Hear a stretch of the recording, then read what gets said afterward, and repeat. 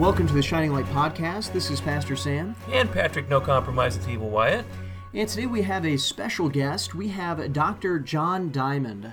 Dr. Diamond, how are you doing today? I'm wonderful, brother. I appreciate you guys having me on here today. Yeah, thank you for coming on. We're excited here. We're excited. We first got in contact with you through Dr. Mike Spalding, who we love it when he comes on our show, and we've really enjoyed going on his, and so we're really excited to have you here. Yeah, I appreciate it, brother. Yeah, like I said, I'm just looking to join forces with as many like-minded brothers, and I think the Lord's really been raising up a whole bunch of us here in the last 5 years from the conversations that I'm having as the church has kind of realized we've sat back and let the enemy lead for way too long. And I mean, from what I read, the Bible says we're supposed to be the head, not the tail, and we've basically advocated leadership of everything from the public schools to the media to education. I mean, the whole 9 yards, politics. So I'm glad that Lord's raising, people up like you in the realm of media that helps, get this word out.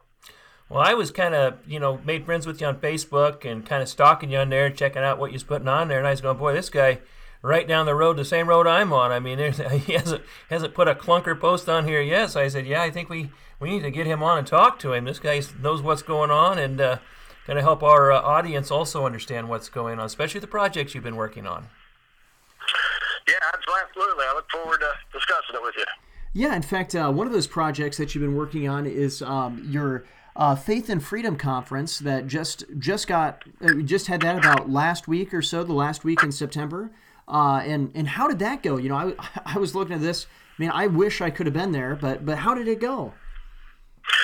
It went well. Like I said, the speakers that I all invited in were guys that I'd been on the same speaking circuit with for about the last 15 years on and off, and these are all just go-getters. These are not, have a conference once a year and feel good about yourself. These are activists. These are boots on the ground people, David Oppenmeyer, Mike Spalding, Bradley Dean, Rusty Thomas, Mike Cruella, just a whole list of them are all really boots on the ground type of people. Not the conference that you just come in and fill your head with knowledge. That's important, but if you don't transfer that knowledge outside that room, then it was kind of a waste of time. So that was the great thing about this conference is every one of these guys are activists. Every one of these guys understand their function as the salt and the light, and they're very adamant about promoting that. Well, there's a lot of the more, shall we say, the heretical parts of the church put on their conferences, and they push their garbage or social justice and go along and compromise with evil. It is good to see a conference like this where genuine Christianity is taught, patriotism is talked about, and these two are blended together without apology. Yeah, I mean that is just excellent to see there, and I mean the group that you have here, a couple that just stand out. One is always Bill Federer or William Federer. I constantly use his resources. His America's God and Country is one of my go-to books. And he is just incredible there in that knowledge. Another one is Matt Trewhella, and on the website, one's right under another, and I constantly use his book too, The Doctrine of Lesser Magistrate, and also the Mattenberg Confession that he republished. This is exciting. Then you also had guys like Dan Fisher, who's in charge of or who started the Black Robe Regiment. This new idea. In fact, I think he was a legislator. I think down in Oklahoma, if I remember correct.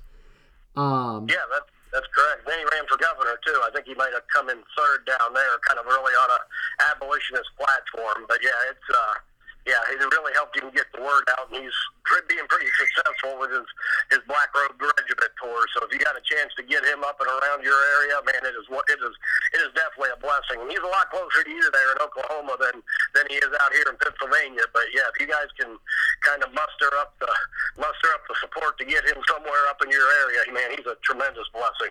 Now, is that Black Robe Regiment, is that an association of pastors across the country that have certain beliefs?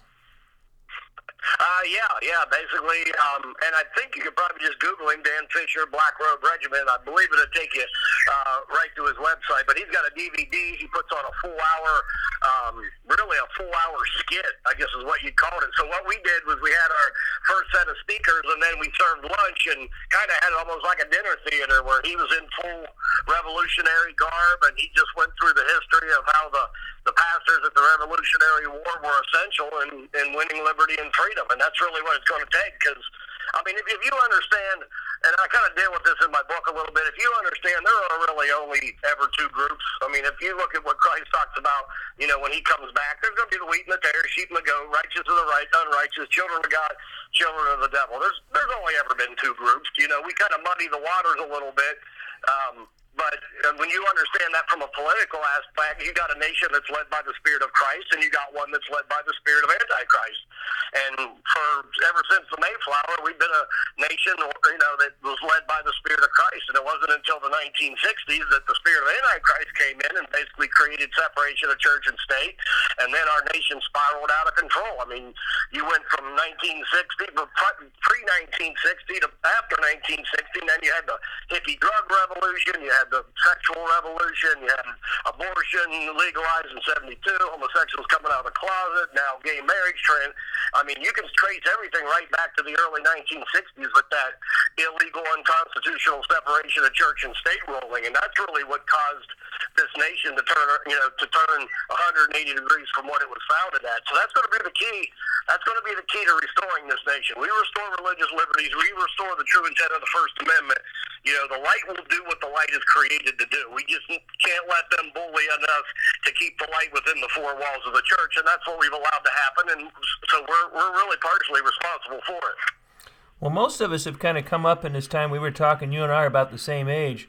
Most of America has this is the world they've grew up and lived in. They don't remember a time prior when God was still in the public schools, when prayer was still in the public schools. Everybody has grown up, for the most part, except for our much older audience, thinking that that's the way it's always been and that's the way it is, not understanding what this nation, how it was founded. We've done some podcasts and some articles on this very topic, and of course Bill Federer, one of your speakers, is very well versed in this, and we've had Bill through this area before too. But it's so much of what's going on today. Part of it can be attributed to apathy, to ignorance, that people don't know what we're talking about. Yeah, I think it's safe to say, Dr. Diamond, that you're probably not a pietist. Is that correct? That is correct, and you nailed it too when you said ignorance. Because I mean, that's why I love Bill Federer. That's why I love David Barton, and that's why I'm called to do what I'm doing. The church has got to re-educate the American people on what a true biblical government looks like. That's where it's going to start. That's what my book does. That's what my Americanism video's done. They've just received some awards down in Texas. That's what it's about. It's about re-educating the body of Christ, what America looked like from the time it was founded to 1960, identify who basically overthrew our government, and then seek to turn it back around. Because again, we got everything on our side. We got God on our side. We got history. We got the Constitution. We got everything on our side except just a lazy, apathetic, uneducated church. And if we can turn that around, I think we can save this nation. Now, that book you just talked about, tell us about that book. It's a book that you've been working on, and it's coming out, and the name of it. Tell us about your book. Well, it started for me back in about 2003. I went down to Alabama and stood with Judge Roy Moore when they were kicking his 10 Commandments out. And then when I got back, the Lord really laid a burden on my heart for this nation and how we basically, kicking the 10 Commandments out is really just a symbol or symbolic of what this nation has done. The nation has basically made itself God. Our government leaders have basically made themselves God. They will determine right and wrong. They will determine what's lawful and unlawful, illegal and illegal. And it's all 180 degrees different from pre-1960. So then I came back and I started about a 3-year research project where I was just studying basically everything our founding fathers. The book Original Intent, if you've ever read that from David Barton, I would recommend that to everybody. I have that book. Yeah, and it is just, that was the very first one I read, and then I started reading a whole bunch of other stuff. So I just started praying for about 10 years, just praying for this country, and then Lord finally just, we go to 2 Chronicles 7:14, if my people will humble themselves and pray, seek my face, turn from their ways, that I will hear from heaven, forgive their sins, and heal their land. And I used to pray that routinely. And one day I was walking around right where I'm at right now in my living room. I was walking around and I was just reciting that verse. And I came to the point where it says, my people will humble themselves and pray. And this is the key verse we've been using for national restoration. I realized this isn't the key verse for national restoration, because all this is doing is telling us to pray. It's not telling us what to pray. So then that really just changed the dynamics of my thinking. I'm like, okay, Lord, I don't, what the Bible says the Holy Spirit tells. We don't know what to pray, and the Holy Spirit tells us. So I'm like, okay, Lord, what's the problem? And how do we fix it? Well, man, if you go to Psalms chapter 2 and you read Psalms chapter 2, I mean, it starts off by saying, the kings of the earth have basically rebelled against me, and the rulers. And then it turns around and says, ask of me, and I will give you the nations as an inheritance. And it's just a beautiful psalm that really identifies our problem, because what the kings were doing was basically saying, let us create a separation of church and state. Let's kick God out, and then we, the government leaders, will become God. And, man, I mean, it is so powerful that after the apostles got beat and they went in the upper room and they started praying for boldness, what did they quote? They went back and quoted Psalms chapter 2. It's the exact same thing.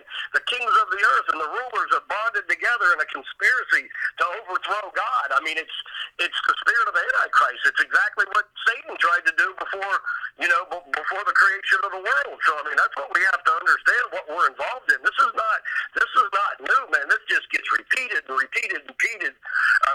world history, and that's kind of what I cover in my book, all the way from Exodus through Nebuchadnezzar, through Darius, to the Revolutionary War, to the Civil War.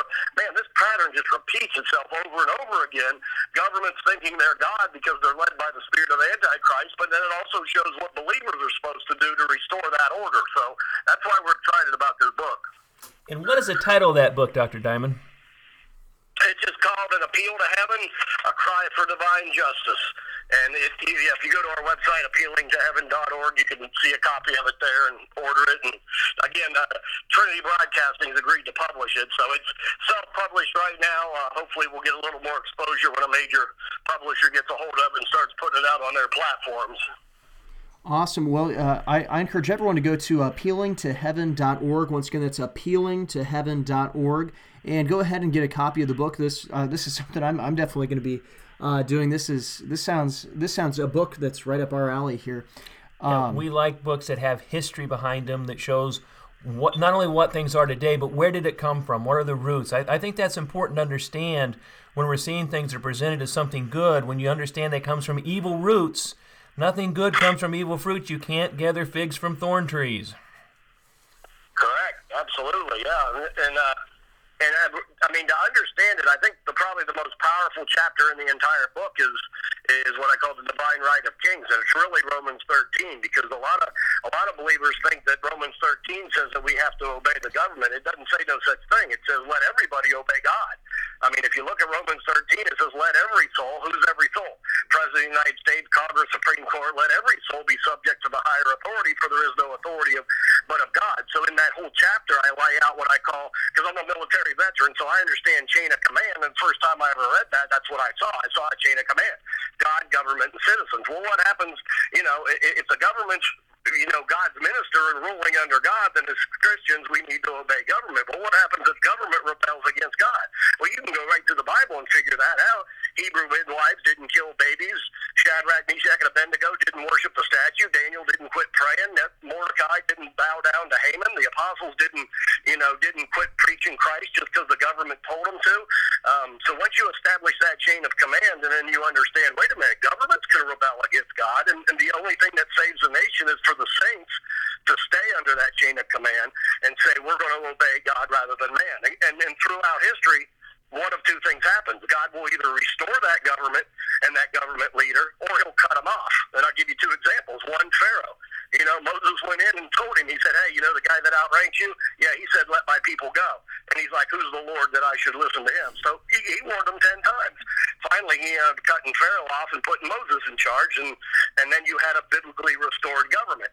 On the other hand, you have Nebuchadnezzar. And Nebuchadnezzar kind of gets a little bit of bad publicity, I think, sometimes because of the Shadrach, Meshach, and Abednego. But man, read the very last thing that he said in his life. I mean, God sent him out in the field to eat grass for 7 years, and when he came back, he said, hey, there's somebody that outranks me, and he does what he wants when he wants, and everybody better just bow down and worship him because he rules over everything and everybody. And that's the mentality we need to get back into our government leaders. We need to get our government leaders to understand that you're number 2 in the chain of command. You're not the King of Kings. You're not the Lord of Lords. And it's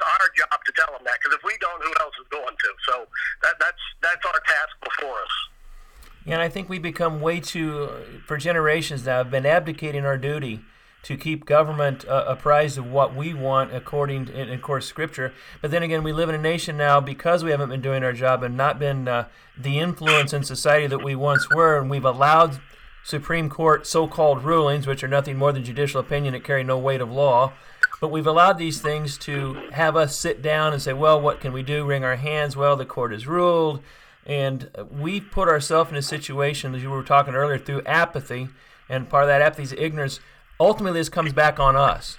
This is our fault. So we try to point fingers at government and the corruption we see in government. We need to look at the corruption in our society. These people are a reflection of the population that elects them.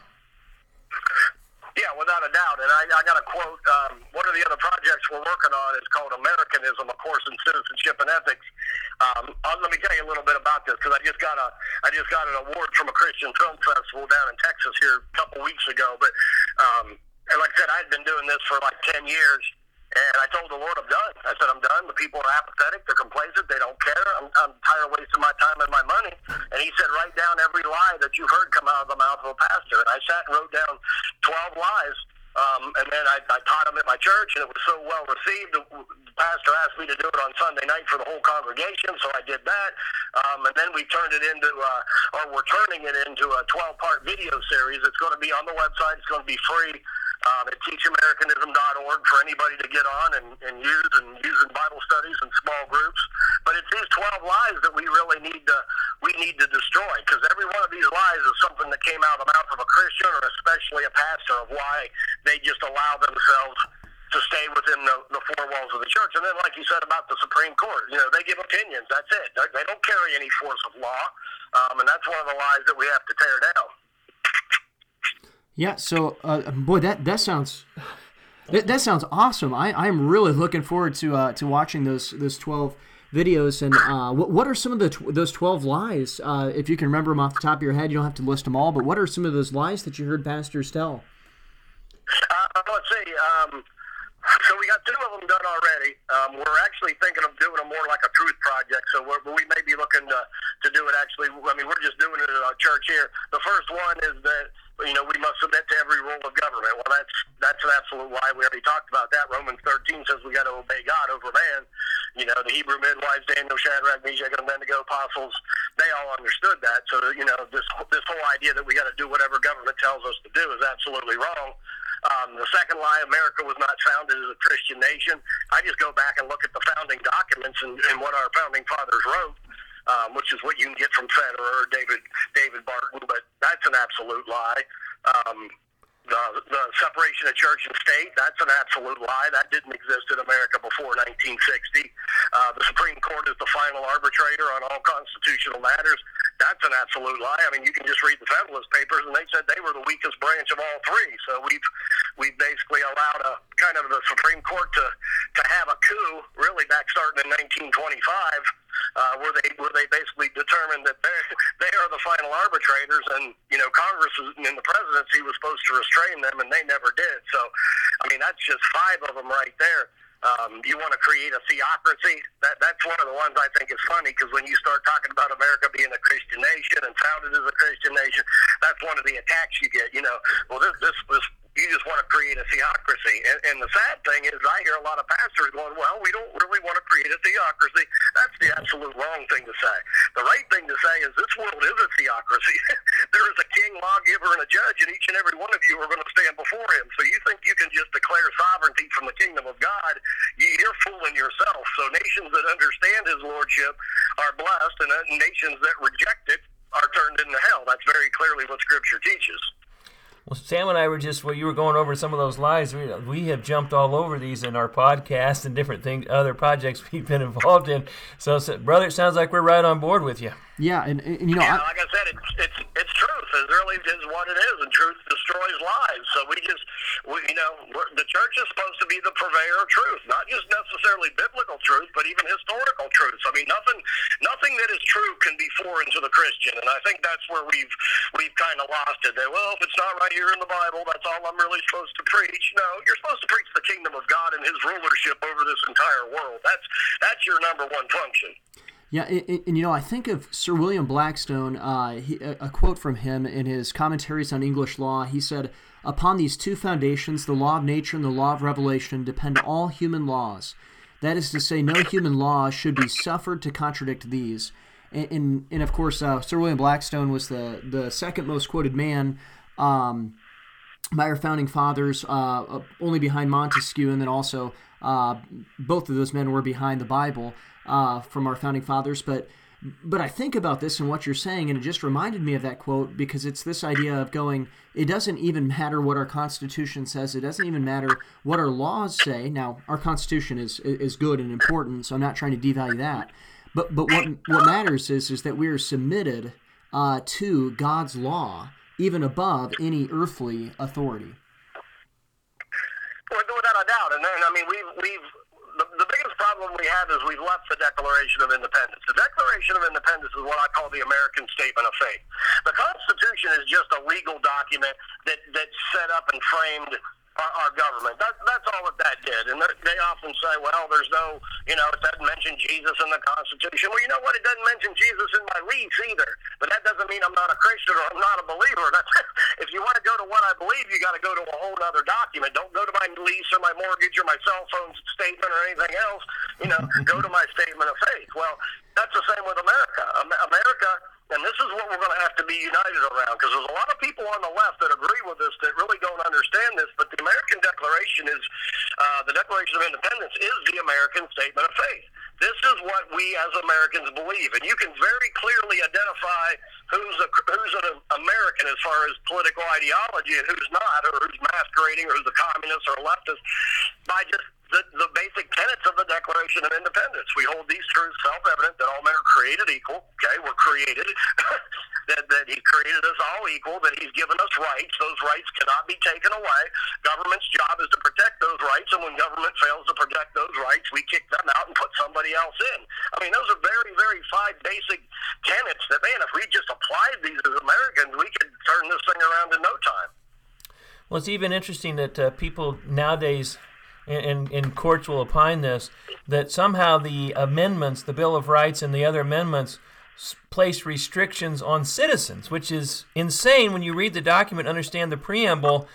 All it does, it places further restrictions on government, not on you and I. You and I are not restricted. There's no such thing as telling us the First Amendment restricts you and I. It simply restricts the power of government to legislate in areas like the Second Amendment, the Third Amendment. The 10th Amendment then gives all powers not specifically delegated to government in the document of the Constitution are reserved to the states and the people respectively. So it's a limiting document on the authority and scope of government, but people still don't get it today. Well, you can't pray at a high school football game. It says Congress shall make no law. I am not Congress. I can pray wherever I want to. Yeah, and you just nailed two of the lines. One of them, I think it's line number 5, is the Constitution was created to restrain the American people. No, the Constitution and the Bill of Rights was created to restrain the government. Exactly. And then the First Amendment, it doesn't say I can't pray in schools. It says you can't tell me I can't pray in school. I'm not the one violating the Constitution. You coming in and creating this separation of church and state, you're the ones that are violating our God-given rights that can't be taken away, and you're violating the Constitution. But we believe these lies because the leftist secularists have taken over our colleges, our law schools, our public education. That's why it's so important that we, that's what my master's is in theology, my doctorate's in education. So I'm basically trying to educate the American people again on a Christian or a biblical worldview, which is what our founding fathers understood. So we really need to get into the minds of the American people and show them the truth, and then that'll affect how they vote, that'll affect how active they are in their society and their community and everything else. All right. Well, if you're enjoying listening to the Shining Light podcast tonight, and we have guest on Dr. John Diamond, please go over to his the website for his book, appealingtoheaven.org. Once again, that's appealingtoheaven.org, and go ahead and order that book there and read it. It's something that you need to read. It's something that I'm looking forward to reading. That's for sure. But today we have Dr. John Diamond as our guest. And Dr. Diamond, I have to ask this with talking about all these things, and we've covered a lot of ground so far, and it's just been excellent. But I am just curious, what do you believe is the biggest threat to America today? What is our biggest enemy today?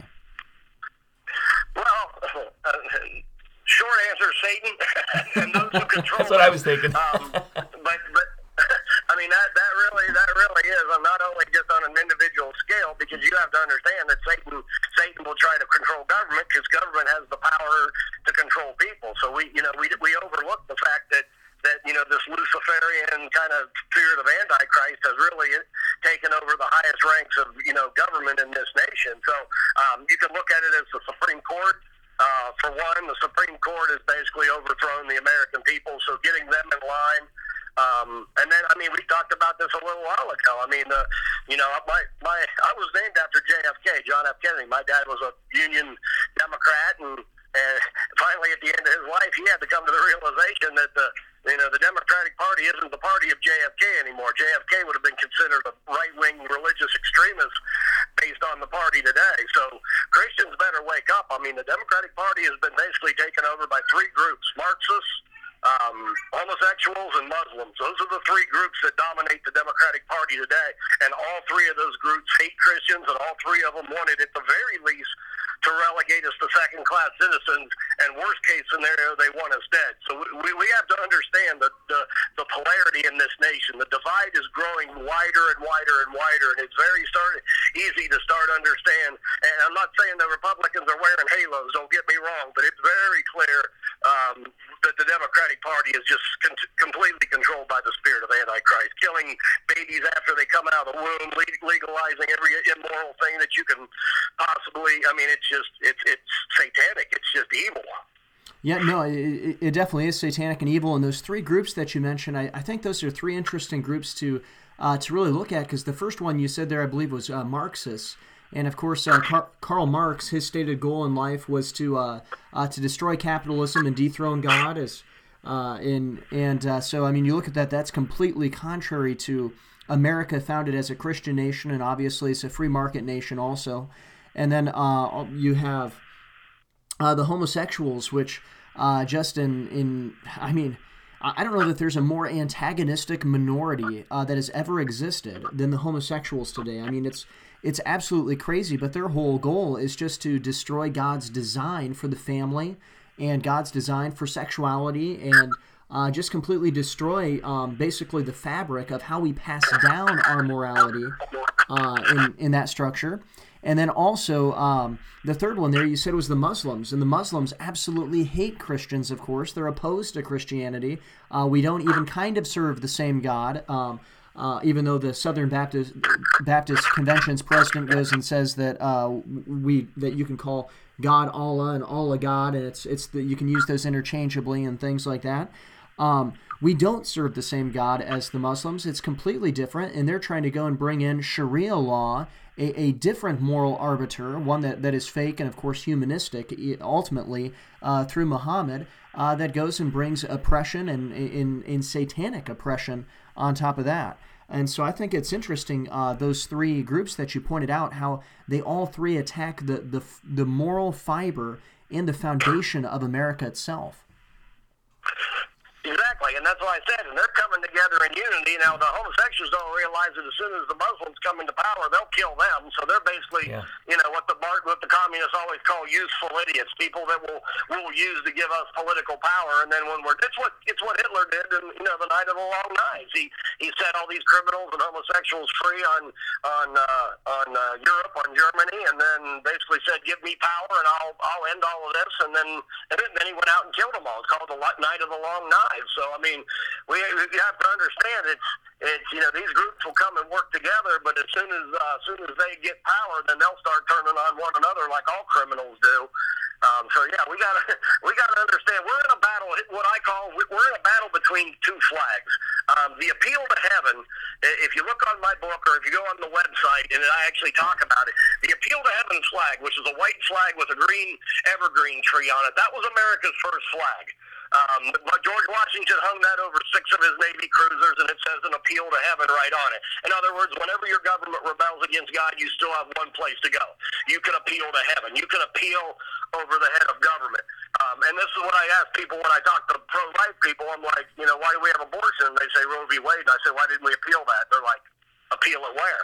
Well, if you don't understand Romans 13, that there's one authority that's still above the Supreme Supreme Court that we can appeal to, then you kind of just run around twiddling your thumbs thinking that you're helpless. No.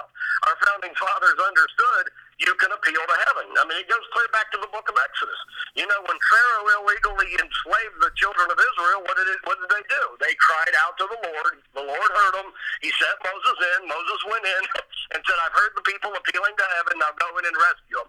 Our founding fathers understood that. And I got all of this detailed in the book. I mean, our first flag was the Appeal to Heaven flag. Our first seal was a picture of Moses and the Red Sea. I mean, that's what our founding fathers saw ourselves as, is basically God's people being ruled by Pharaoh. I think Thomas Paine, even in his writings, actually called the King of England Pharaoh. So, I mean, they were using that same appeal to heaven that the Exodus story talks about. And every time this has been used throughout history, it's successful because it's God's plan for restoring a legitimate government.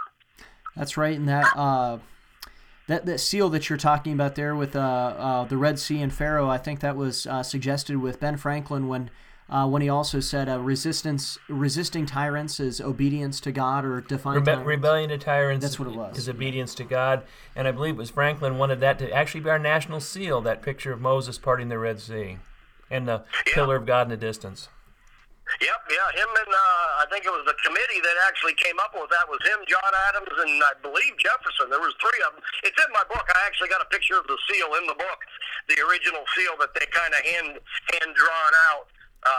But yeah, I mean, it just really shows what their biblical worldview was. Is they understood that kings are not God, that kings can rebel against God, and that's what they felt the King of England did. I mean, read the Declaration of Independence. They listed 27 crimes that the King of England was committing, and kidnapping, murder. I mean, all of these things. So, you know, what do you do when your government becomes the criminal? And so, I mean, you got one place left to go. You can appeal to them to try to get them back on the right page, like Moses did. But ultimately, at the end of the day, I mean, they're not going to surrender that power. We don't have to listen to these peasants. So then you have one place to go. You can appeal to heaven, and that's what it says in the Declaration of Independence. So after they list the 27 crimes, what's it say at the bottom of the document? We are appealing to the supreme judge of the universe for the righteousness of our intentions. In other words, we're right. The king's wrong. He's a criminal. We tried to appeal to you for about 25 years. You know, our appeals have been met with nothing but, you know, the bayonet. You know, we're done appealing to you. We're appealing to heaven. We're appealing above your head, and we're giving you this Declaration of Independence. And you saw what happened. A nation of farmers with pitchforks beat the largest military superpower in the history of the world because they appealed to heaven. That's right. When we have God on our side, we're always in the majority, right? Without a doubt, yeah. And then you study that in the Old Testament. It talks about all the angels that are, you know, when they opened the prophet opened the guy's eyes, and he said, "Look," and he said, "Those who are for us are greater than those who are against us." That's the power of the appeal to heaven. We need to be calling in. I'm an Air Force veteran. If you understand warfare takes place in two realms. First off, you got the Air Force that goes in and gets air superiority, but then you need boots on the ground. So what the appeal to heaven is it's a prayer. Basically, we're calling in the Air Force. We're calling in the spiritual Air Force. We're calling in the angelic beings. But then there's going to come a time that then you're going to have to go ahead and put the boots on the ground to drive the enemy out. So it's really kind of a multifaceted strategy. Well, you know, you were talking about Romans 13, and there was a sermon 1750 by Jonathan Mayhew that kind of really. It's a great sermon. You can look up 1750 Jonathan Mayhew's sermon. It's kind of a longer title, but we actually looked at that a little bit a while back in a podcast. But it was what the founders used to determine and show that Romans 13 does not call for absolute obedience to government. That even government is delegated authority, like you said, and when they become in defiance of God, and just as our Declaration of Independence said, they become an illegitimate government before God and men. And then we have a duty and responsibility, both as citizens and as Christians, the founders believed, to right that wrong. Yeah, absolutely. Like I said, that's just more and more, and that really is kind of what the Patriot pastors like Dan Fisher and them. I mean, that's what they all understood, because I mean they got run out of England for what they were called seditious acts. Here are these churches, here are these pastors, all basically preaching sedition against government. We're not preaching sedition against government. You're the ones that are already rebelling against God. And when you understand the history of the Christian church, even before America was founded, Christ was killed for sedition. The early church was killed for sedition because, I mean, what would they do? They were running around telling everybody Jesus loves you and died for their sins. They were going from town to town saying that there is a king that outranks Caesar, and his name is Christ. So, and I just preached on this at my conference. I said, you look at Acts chapter 4, they got beat by the government. They went in the upper room. They prayed for boldness. What did they pray? They quoted Psalms chapter 2 that the kings and the rulers of the earth had rebelled against God. They prayed for boldness, and from Acts 4 to Acts 17, a span of about 17 years, they went 1,500 miles. They traveled all through the Roman Empire with one message: there is a king that outranks Caesar, and his name is Christ. So when they got to Thessalonica in Acts chapter 17, it says these men who have turned the world upside down have come here also, saying that we don't have to obey the decrees of Caesar because there's another king and his name's Jesus. That's the message that's going to turn this world upside down. It's the message that's going to have to turn America upside down. And the reason that we don't walk in the power and the authority that the early church did, because we're not preaching the same message. We're preaching the gospel, the death, burial, resurrection, and atoning death of Christ. That's great. That's part of what we're supposed to do. But we're supposed to be preaching the kingdom of God. And the kingdom of God is that Christ is king, lawgiver, and judge. And we need to be telling every person from the smallest to the greatest that is the reality of true government. It was what I call divine government, or the universal chain of command. Well, when our government itself violates, and it doesn't matter whether it's the president or the houses of Congress or any of their bureaucrats or any of these agencies they've created, when any of these people go outside the Constitution, as we talked about, binds them. So it's the supreme law of the land. They become lawbreakers, and of course they've done it so much and so often here over the last decades or even century that it's become common for us to understand, well, yeah, they're way beyond their level. Every time they do that, they violate the law, they violate the Constitution that constrains them. They once again prove themselves illegitimate. Right, and it's what our founding fathers called tyrants. We don't really use that too often today, but if you go to my teachamericanism.org and look at that first video, that's what I talk about. I show the chain of command: God, government, citizens, and then when the government leader rebels against God, he becomes a tyrant. And I make it clear, I'm not talking about the guy just going out and committing adultery. He becomes an individual transgressor when he does that, because he comes out from under God's law. What makes him a tyrant then is when he begins to use the power of his government, whether it's laws, whether it's jail, whether it's death, a sword. When he begins to use the power of his government to make you disobey God, that's what makes him a tyrant. And that's exactly what Pharaoh was doing with the Hebrew midwives when he said, you will murder those babies, and they're like, we will not. Shadrach, Meshach, and Abednego, the government said, we will force you by law to break the first and second commandment, and they're like, no, we will not. I mean, see, we have to understand, we have to redefine all these terms again. That governments are not the supreme authority. They are limited by God. There are things they can do. There are things they can't do. And when they rebel against God, they become a tyrant. And that's what we need to be pointing out. Acts 5:29, Peter and the other apostles answered, we ought to obey God rather than men. So, without a doubt, that's the key right there. Find out. This is what I talk about in the video. Because like I said, as an Air Force veteran, I understand a chain of command. If a general tells me to do something, a sergeant tells me to do something else, they both outrank me. They're both higher than me in the chain of command, but I better do what the general says and not the sergeant. So, I mean, I ran into situations in the military where I was given conflicting orders by two people above me. Well, I just had to figure out which one outranked who and then do what he says. That's the same thing spiritually. We need to find out what God has said to do and not to do. And then if man, even government, comes and contradicts that, we need to just obey the highest in the chain of command. And that's what the founding fathers of the church, the apostles, did. We must obey God rather than man. In other words, our government, because it was the government that was commanding them not to preach the name of Christ. Right, and there's one word that just keeps coming to my mind here as we're going through this discussion, and that is the word interposition. Interposition.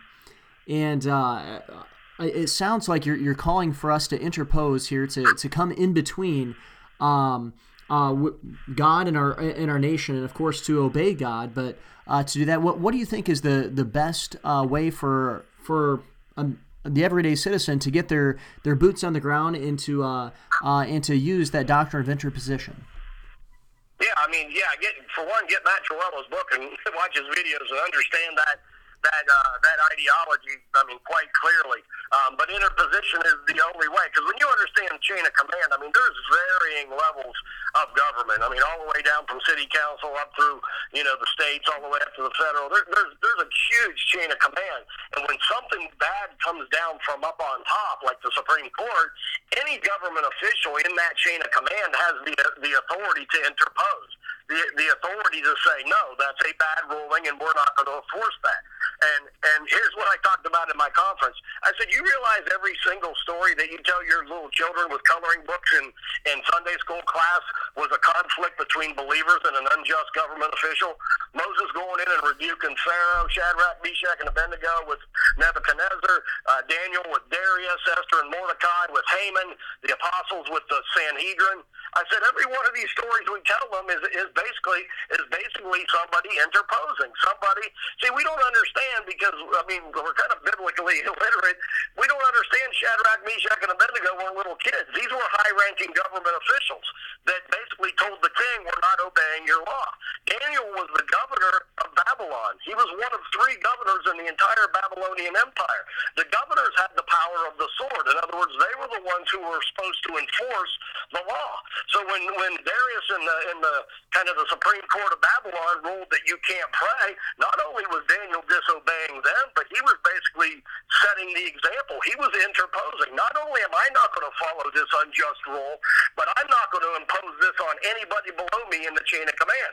And since he was the one that was supposed to do the enforcement power, that's why they wanted to use him as kind of an example for the rest of the people. Here's what's going to happen if you don't obey us. And then God, he appealed to heaven, God interposed, and we know where we're at after that.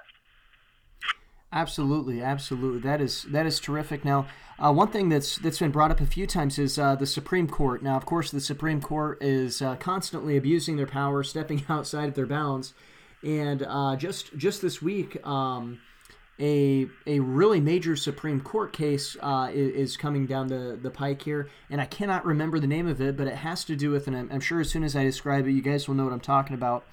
It has to do with the funeral home director who had hired a man, and he worked there, I believe, for 6 years. And then one day he shows up to work dressed basically in a skirt. He decided that he was now a woman. And the original ruling was that the funeral director was in the right to go in to say, no, you have to dress according to our dress code. And then under Obama's administration, the next ruling was that no, that's wrong. The appeal it went wrong, and now it's before the Supreme Court. And are you guys familiar with that case at all? I have seen that a little bit. Have you seen that, Dr. Diamond? Yeah, absolutely. I mean, and you understand it's a strategy that the left has used in this country forever. I mean, you go back to the legalization of homosexuality. I mean, the Supreme Court ruled, back in the 90s that the Constitution does not, prohibit state sodomy laws. Well, then 10 years later, they just heard the case again and overturned it. Same with gay marriage. They ruled 10 years before that the Constitution does not give, the right to marry one another. And then 10 years later, they overturned it. This is what the left has understood.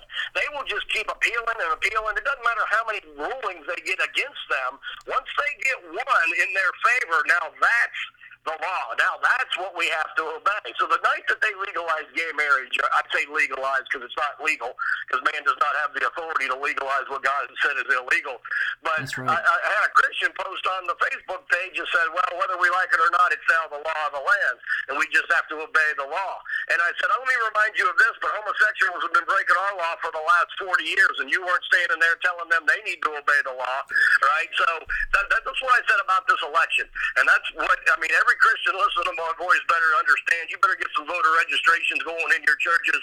I mean, the left understands that if Trump wins this next election and he has the ability to appoint 2 Supreme Court justices, which he probably will, because Ruth Bader Ginsburg's probably either dead already or on her last, he points to 2 Supreme Court justices, and we get back to original intent. We can restore this nation to pre-1960. We can reverse separation of church and state. We can reverse Roe v. Wade. We can reverse the legalization of homosexuality. We can reverse the legalization of gay marriage.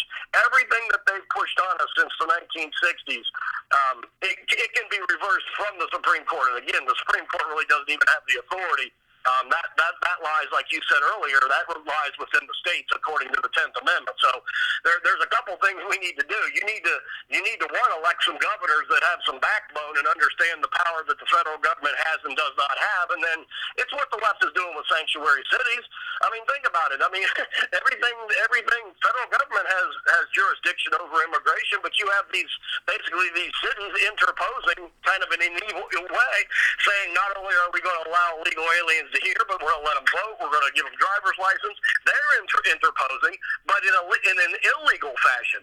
The Christian right and Christian Americans need to do the same thing at this level. I mean, I briefly ran for governor here in Pennsylvania, and I mean, that was one of the first things that I was going to do was shut down every abortion clinic and say, no, my job is to protect life. These people are taking life. I don't care what the Supreme Court said. The Supreme Court never had any authority to rule on the state of Pennsylvania according to the 10th Amendment of the Constitution. They never had any authority to legalize what God had said is murder. And that's what you need. You need strong state governors, strong state leaders that are willing to tell the federal government to go pound salt.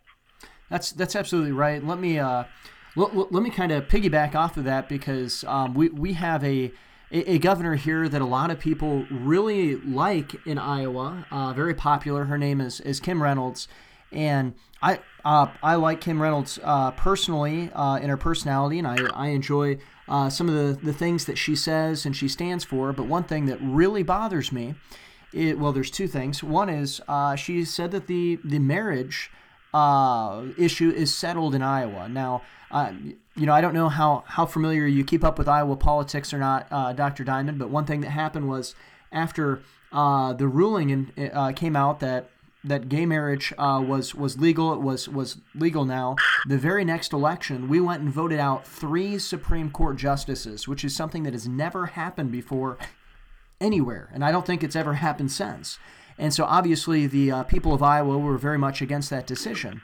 And then what happened was before the federal decision is the state of Iowa Supreme Court had ruled unanimously that homosexual marriage was now legal. That's what Sam's referring to. So then the voters of Iowa, then when 3 of these judges were up for reaffirmation, we voted them out. That's right. And that's awesome. And then the next thing that happened here is we were the first state to pass. I think we're the first state anyway to pass the heartbeat bill. And now the heartbeat bill, there's some issues with that. It's not true pro-life legislation, but it's pretty close. And what ended up happening though was the governor went and signed it into law, and then a county judge. I mean, just bear with me here for a moment. Polk County. A county judge came out and said, no, this is unconstitutional. It's wrong. And our governor wouldn't stand up against that. Folded like a chair. Just folded like a chair. Now, this is why it is absolutely important and vital to do just what Dr. Diamond was saying here, and that is to get governors with backbone. And folks, I'll be the first to tell you, in Iowa, Kim Reynolds needs to go. And I know that's really going to make me unpopular here amongst the Republican Party and things like that, but look, she is completely going and ignoring the people of Iowa. Just absolutely going and taking our values, saying, oh, she agrees with them, but then politically she is going and destroying our values. She is sinning against God, and she needs to repent. For the point of political expediency. That's what she's doing it for, like they all do. They want to go along and get along. Dr. Diamond, some of these things that Sam was just talking about spurred a series of articles that you might find interesting. They're on our website, theshininglightministries.com. They're called Murdering Babies. Can Judges Make Law? Murdering Babies Part 2. Are Judges Above the Law, and Murdered Babies, Legacy of a Dead Nation Walking. You might find those interesting. It's very much in accord with what we're talking about here, and I go into some detail and depth on this situation. Yeah, that's perfect, and again, that's why I had this conference here, man. I wanted to pull together a bunch of people that would just educate the American people. I mean, I love speaking with Matt Trewhella. I mean, both either before or after him, because our message is so similar. We have just different, not even different opinions, but I mean, I talk about it really from religious freedom. He's just talking about the general doctrine of interposition.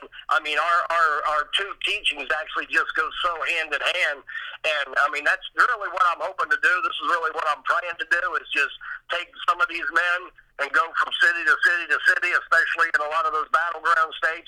And we need to be just having these conferences. We need to be, I mean, because that's how a Great Awakening happens. Great Awakenings don't happen when people sit in the church and wait for people to come to them. Jonathan Edwards and Charles Finney and all the rest of them, they went out. They went out to where the people were. And if we don't start implementing that model, you know, that's what I talked about at my conference. If we don't do what the early church did and get out of the upper room and start going from city to city, declaring the sovereignty of God over your government officials and everybody else, we're going to be stuck in the position we're in. So that's why I love Matt Trewhella. That's why I'm just hoping to be able to travel the country with him, find churches, you know, that'll have us in and speak on these issues, and hopefully we can spread the word enough to make a real difference for at least 2020, if not for the foreseeable future.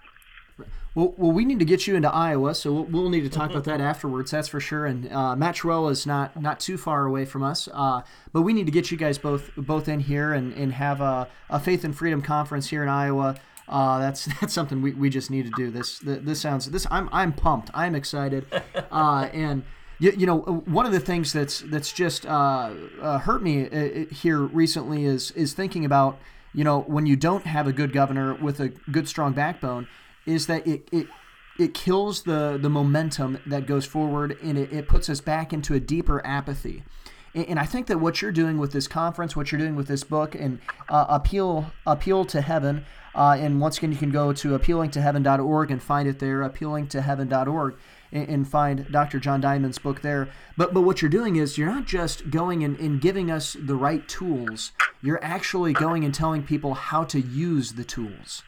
And this is what I'm excited about.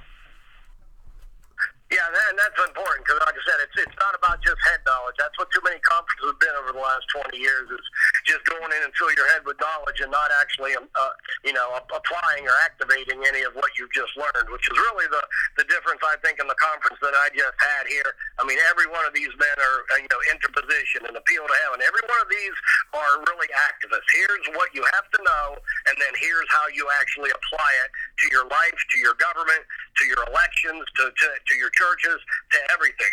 It's just like, they got the Life Application Bible. The Bible's not just a book that you read just to fill your head with knowledge. It's about how do I take these truths and apply them to my life, my government, my family, my job, everything else. We have to understand that everything that me and Matt and every these guys, the Bill Feder, we're teaching, all of these things have to be applied. I mean, if you don't apply it, it's no good. I saw a post the other day that said, "Why? Well, if God is real, why does evil exist?" And I think it was a quote from Billy Graham that said, it said Christianity is like soap. It's like saying if soap is good, why is there so many dirty people in the world? You got to apply it. If you don't apply the soap to the body, you're going to have dirt. If you don't apply Christianity to to your nation and to the lives of your people, you're going to have a bunch of dirty, immoral people. Same with your government. Same with basically every aspect of our society. We need to get beyond this head knowledge stuff and into the application mode. Absolutely, 100%. Well, it's like a lot of Christians will read their Bible, and they have an academic understanding of what the Bible says, and they maybe even believe it to a point, but they don't apply it. They don't believe it to a point where it becomes life-changing for them. They don't have a commitment to it. So these things we're talking about, we need to have a commitment to it. Or what else is our commitment to? Is it to our entertainment? Is it to our gratification? Is it to the fallen culture? Do we worship that? Or do we have a commitment to the Lord? He who created us, He who saved us through the blood of His Son, Jesus Christ. I would think gratitude would demand, and if we proclaim the faith, demands, because our Bible demands as Christians, there's obligations of being a Christian. Salvation is free, but it costs us everything, as the saying goes. And we should be out there, as the apostles did. Every Christian is called to stand for the faith, and because they love people, that they would not go to hell, to tell them the good news of the gospel. And to try to rectify our nation in that fashion. We can't change people's voting habits. We can't change their minds until we change their hearts. And in changing their hearts, we're actually trying to save their souls, or Christ has already done it. We're trying to lead them towards that salvation. But that's how this nation gets turned around. A nation of wicked people are not going to have a sense of right and wrong that we do, because they don't acknowledge God. Absolutely, yeah. And like I said, I was a heathen. I didn't get saved. I came out of a sex, drugs, and rock and roll lifestyle. I didn't get saved till after I got out of the Air Force. I was 27, and I mean, when I got saved, the Lord radically transformed me from a drunken, dope-smoking, pornography-watching heathen to being in Bible college within a couple years. So you're absolutely right. The change has to take place in the heart first. And then, like I said, when we win those people into the kingdom of God, then we can basically build our army that we could go ahead and turn this nation around. Absolutely. Well, thank you so much for coming on to the Shining Light Podcast, Dr. Diamond. And I do just want to remind everyone to go to appealingtoheaven.org. Once again, that's appealingtoheaven.org. You need to get this book. This book is, this is what we need in America today. We need people appealing to heaven because we have had tyrants who have violated our laws. Or excuse me, not our laws, God's laws. And because they've done that, we need to go and to submit ourselves to God by resisting these tyrants. And appealingtoheaven.org, it has some answers as to how to do that. But thank you so much for coming on. And is there any other resources or anything like that you can think of that you want to point people to? One of ours, other one is teachamericanism.org. We got 2 videos up there. That's what we just got. We just won some awards at a prestigious film festival down in Texas last week. And then I would definitely get both Original Intent from David Barton and Doctor of the Lesser Magistrate from Matt Trewhella. We need, man, you get those 3 books right there and you apply them. The 3 of us have basically just condensed hundreds of years of teaching then to something that's very easily digestible. So get those 3 books, and man, your entire worldview will change. And while you're reading those books, do not forget to set aside time every day for the Bible. That is the ultimate truth source. Everything else we put on the side, but the Bible first, and then these books to help us understand the world we're living in and the world we used to live in. Yeah, absolutely. Yeah, your day should start off with prayer and reading. That should be the first things you do. Sure, the first things you do ever, and then later on, instead of turning on the same movie that you saw or the same sitcom you've watched 48 times, pick up something that's actually going to benefit you rather than this fluff that's going to do nothing for you. Absolutely. Well, thank you so much for coming on, and I hope everyone has a great day. And for the Shining Light Podcast, this is Pastor Sam. And Patrick, no compromise with Evil Wyatt. And remember to go to appealingtoheaven.org. Have a great day.